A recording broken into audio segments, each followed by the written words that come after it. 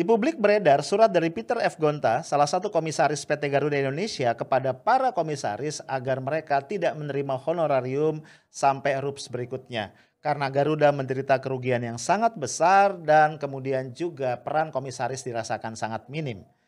Pertanyaannya adalah, apakah para komisaris independen dari kalangan influencer, buzzer, dan relawan pendukung Jokowi punya integritas untuk mengakui bahwa peran mereka sebenarnya tidak banyak untuk membuat BUMN kita bisa kompetitif dan tidak lagi menanggung kerugian yang besar?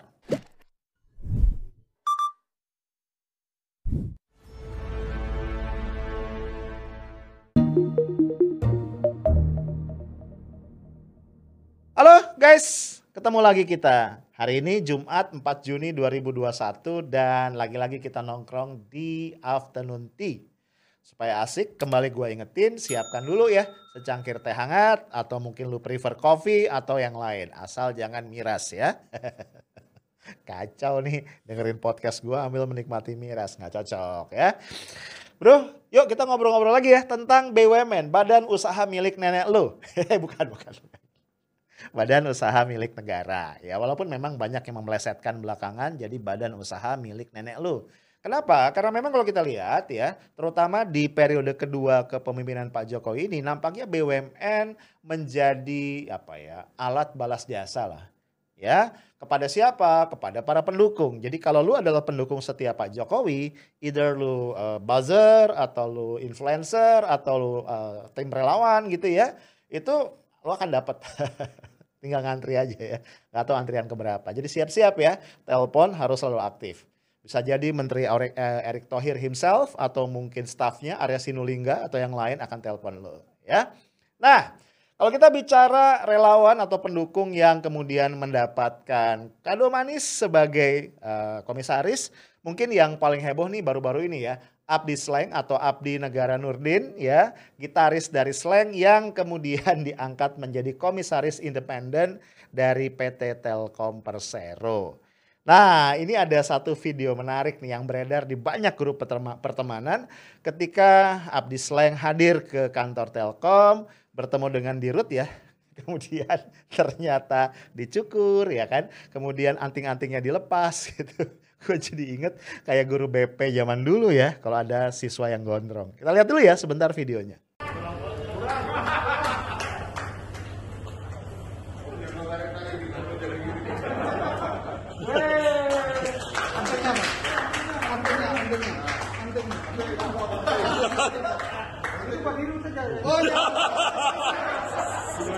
Astaga. Anting-antingnya Pak. Bandel emang Pak nih. Jewer aja Pak emang. Berani lu. Takut ini. Takut luka. Oh gitu.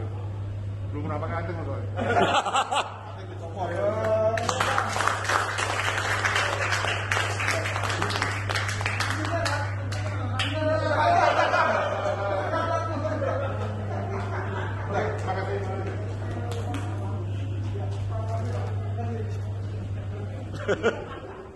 Nah bro, mungkin bagi sebagian orang video tadi lucu dan kocak ya.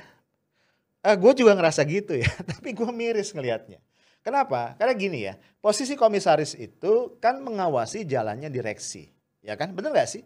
Mengawasi jalannya manajemen dari perusahaan yang dikomandoi oleh para direktur kan. Itu posisi atau peran utama dari seorang komisaris. Jadi dalam bayangan gua yang awam ini, seorang komisaris itu harusnya sosok yang dihormati oleh direksi, disegani oleh direksi. Ya dong, gimana dia mau mengawasi, memberikan direction, memberikan arahan gitu kan ya, mengoreksi kalau dia nggak dihormati.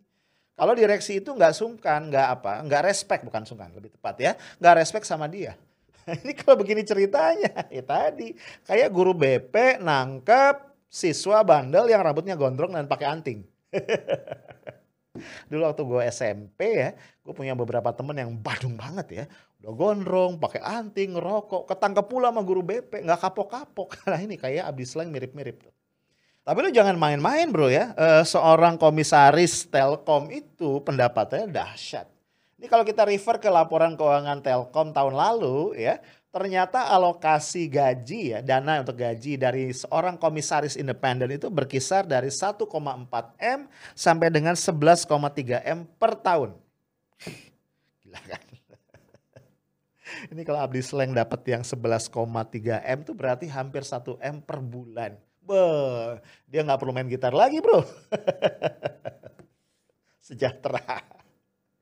Nah, sebenarnya gue ingin disclaimer kembali ya, karena ada aja viewer yang menuduh gue iri. Enggak sama sekali.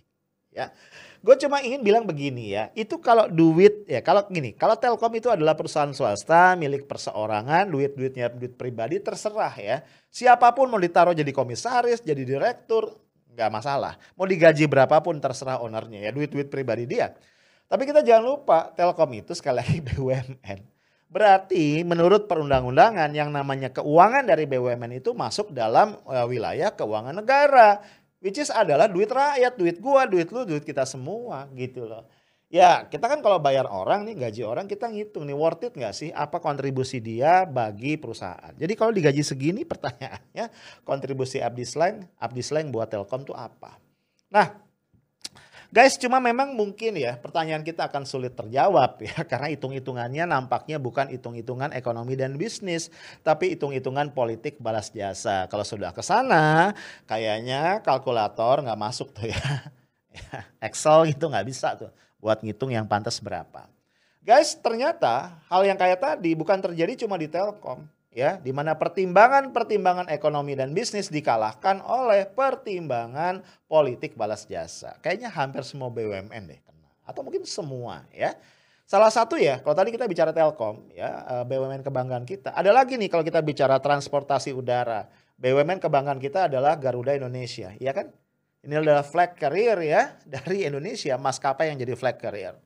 Nah ternyata ruginya tuh dahsyat, gue lupa sekitar 15-an triliun ya ruginya terakhir ini. Saat ini Garuda Indonesia sudah berhutang 70 triliun. Itu beban hutangnya Garuda. Dan menurut keterangan dari dirutnya setiap bulan hutang tadi bertambah rata-rata 1 triliun. Gila kan? Yang lebih dahsyat lagi, kalau kita lihat laporan keuangan dari Garuda Indonesia di neracanya ternyata ekuitas atau modal Garuda itu sudah minus 41 triliun. Gua geleng-geleng kok bisa gitu ya, kok bisa. Dan kebayang nih kalau Garuda Indonesia mau diselamatkan, ini pemerintah harus melakukan langkah-langkah yang sangat-sangat radikal ya. Langkah-langkah yang dahsyat, yang luar biasa, nggak bisa dengan cara yang biasa-biasa aja. Nah, berkaitan dengan ini bro, beberapa waktu yang lalu ini beredar satu surat. Ini sebenarnya surat pribadi ya, dari salah seorang komisaris Garuda Indonesia yaitu Bapak Peter F. Gonta. Kita tahu dia ini seorang tokoh senior ya dalam bisnis dan juga dalam pemerintahan. Nah, Peter F. Gonta ini kirim surat nih ya, kita lihat nih suratnya. Suratnya ditajukan kepada Dewan Komisaris Garuda Indonesia di Jakarta. Nah, intinya dia bilang begini. Dia mengatakan sebagai komisaris yang sangat mengerti kondisi keuangan Garuda dan sebab-sebab kenapa Garuda terpuruk, maka dia mengusulkan agar para komisaris mulai saat ini tidak lagi menerima honorarium sampai saat RUPS berikutnya sehingga segala satunya bisa dibuat jelas. Nah, yang menarik adalah Peter F. Gonta kemudian juga membeberkan apa yang dia pahami sebagai sebab-sebab dari kondisi keuangan Garuda Indonesia yang parah. Kita lihat nih beberapa. Misalnya satu, tidak adanya penghematan biaya operasional ya. Kemudian tidak adanya informasi mengenai cara dan juga narasi negosiasi dengan lessor ya. Kita tahu ya pesawat itu kan rata-rata leasing ya. Kemudian yang ketiga, tidak adanya evaluasi atau perubahan penerbangan dari rute-rute yang merugi. Yang keempat, cash flow management yang tidak dapat dimengerti. Ini artinya nih banyak pengeluaran siluman yang gak jelas segala macam ya. Yang kelima, keputusan yang diambil Kementerian BUMN banyak sepihak ya tanpa koordinasi dan melibatkan Dewan Komisaris. Jadi Dewan Komisaris merasa gabut ya. Kemudian saran komisaris yang karenanya tidak diperlukan, dan terakhir aktivitas komisaris yang hanya 5-6 jam seminggu. Enak juga ya kerjanya ya. Sehingga tadi ya Peter F. Gonta mengusulkan supaya kita nih ya komisaris ya maksudnya bisa meringankan beban. Yuk kita nggak terima honor. Cuman kalau kemudian nggak terima honor, gue khawatir nih ya.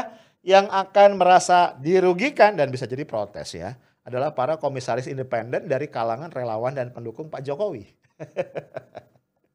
Dua di antaranya adalah Yeni Wahid dan juga Triawan Munaf ya. Kenapa? Karena mereka ini sebagai komisaris Garuda di Tenggaraya mendapatkan gaji yang lumayan. Gede-gede banget sih enggak ya. Tapi kayaknya lumayan deh ya. 228.592.000 per bulan. Jadi sekitar 230 jutaan lah ya kalau dibuletin per bulan.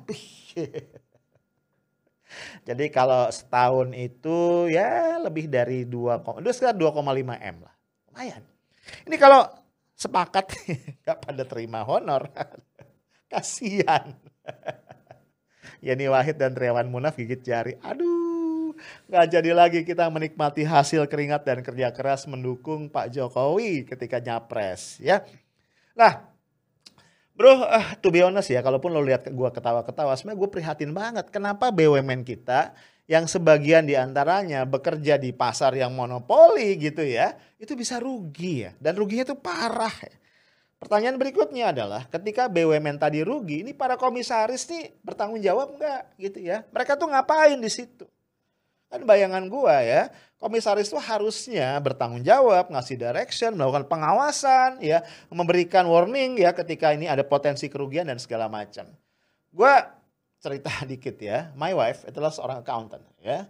PhD-nya itu di bidang accounting dari S1, S2, S3 accounting. Dan dia saat ini menjadi seorang komisaris independen di sebuah perusahaan asuransi. Nah kebetulan perusahaan asuransinya kemarin rugi. Itu dia pusing ya. Dia mencoba mencari solusi gitu ya. Dia memberikan saran-saran, dia memberikan feedback segala macam. Kayaknya ribet banget, sibuk gitu ya. Padahal perusahaannya nggak gede-gede banget. Nah gua bayangin komisaris independennya begitu.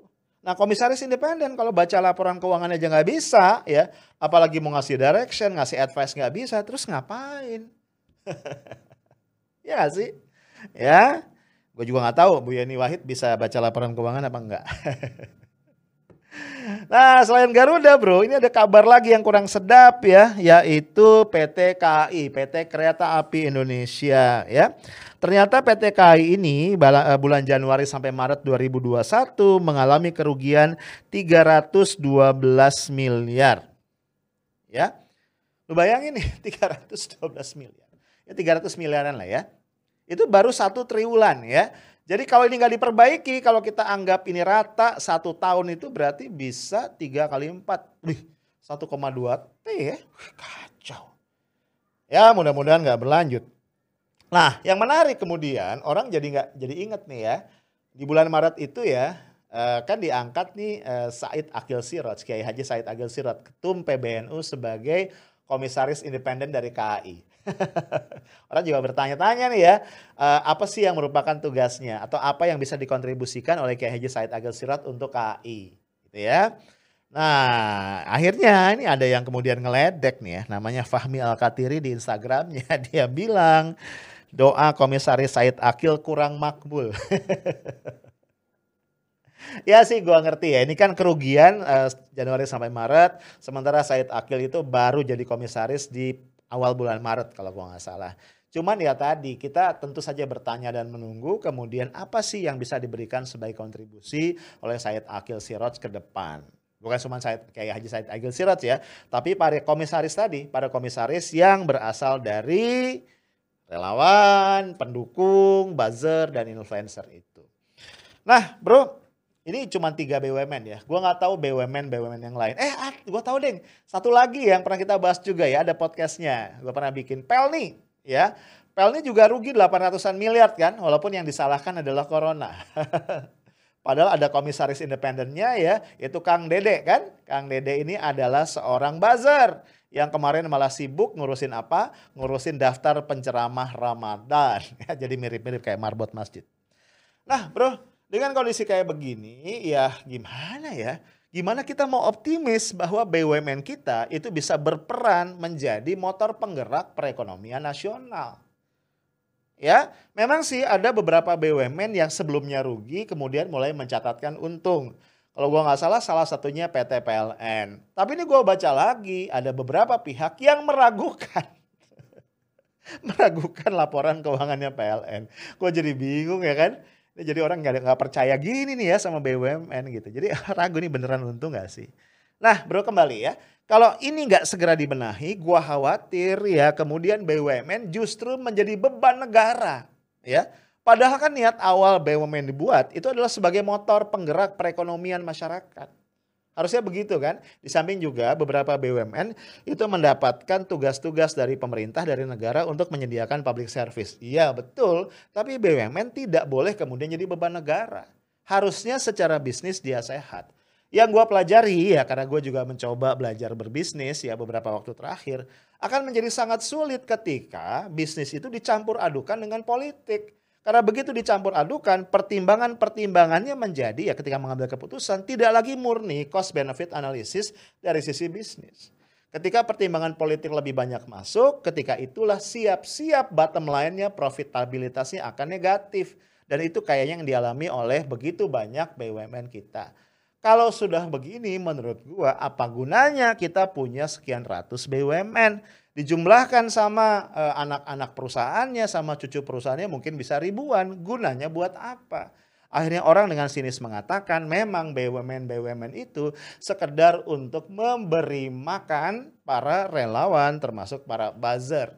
Nah satu lagi kasih yang gua khawatir ya akhirnya ya publik itu semakin sinis ya.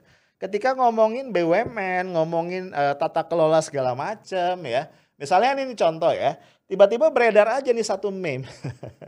Gua tahu awalnya kan foto dari para dari foto terbaru lah dari para buzzer ya gitu ya, pendukung pemerintah lah begitu ya. Yang suka nongkrong di Cokro TV kalau gua nggak salah ya. Di situ ada Denny Siregar, ada Eko Kuntadi, ada siapa namanya Rian Ernest, ada segala macam ya. Terus nah ini ada Valdo Maldini di situ ya. Ini adik kelas gue waktu di UI. Nah sebenarnya kan konteksnya mungkin mereka lagi foto bersama aja. Tapi di situ nggak ada ini ya, nggak ada siapa Abu Janda ya. Nggak tahu kenapa, tapi memang belakangan ya setahu gue pernah ketemu sama Natalius Pigai ya. Dia bilang memang, lu ingat kan kasus yang Pigai disebut sama Abu Janda belum selesai evolusi segala macam. Itu kan rekonsiliasi kan difasilitasi oleh Sufmi Dasko Ahmad ya. Politisi dari Gerindra. Nah itu kata Pigai dia udah memberikan syarat kepada Abu Janda dia akan tidak membawa kasus ini ke jalur hukum kalau Abu Janda berjanji beberapa hal salah satunya berhenti tuh medsos. Mungkin karena itu kali ya Abu Janda nggak ada lagi di grup itu. Nah kemudian foto itu sama orang ditambahin. Pasal 34 Undang-Undang Dasar fakir miskin dan anak telantar dipelihara oleh negara. Jadi kayaknya ingin ngasih message nih orang-orang yang dipelihara oleh negara. Ada-ada aja ya netizen kita ya. Nah ini juga ada lagi nih yang sinis ya. Ada ibu-ibu negor anaknya. Gue lihat lu main gitaran terus kata anak iya pengen jadi komisaris Telkom. Nyindir Abdi Slang ya. Poin gue itu ya jangan sampai ini sinisme, apatisme ya, kekesalan, keputusasaan dari publik ini semakin menggumpal karena BUMN kita memang menjadi sapi perah dari rejim untuk mengentertain para pendukungnya. Itu aja dari gua, stay tough, smart, and professional. Assalamualaikum warahmatullahi wabarakatuh.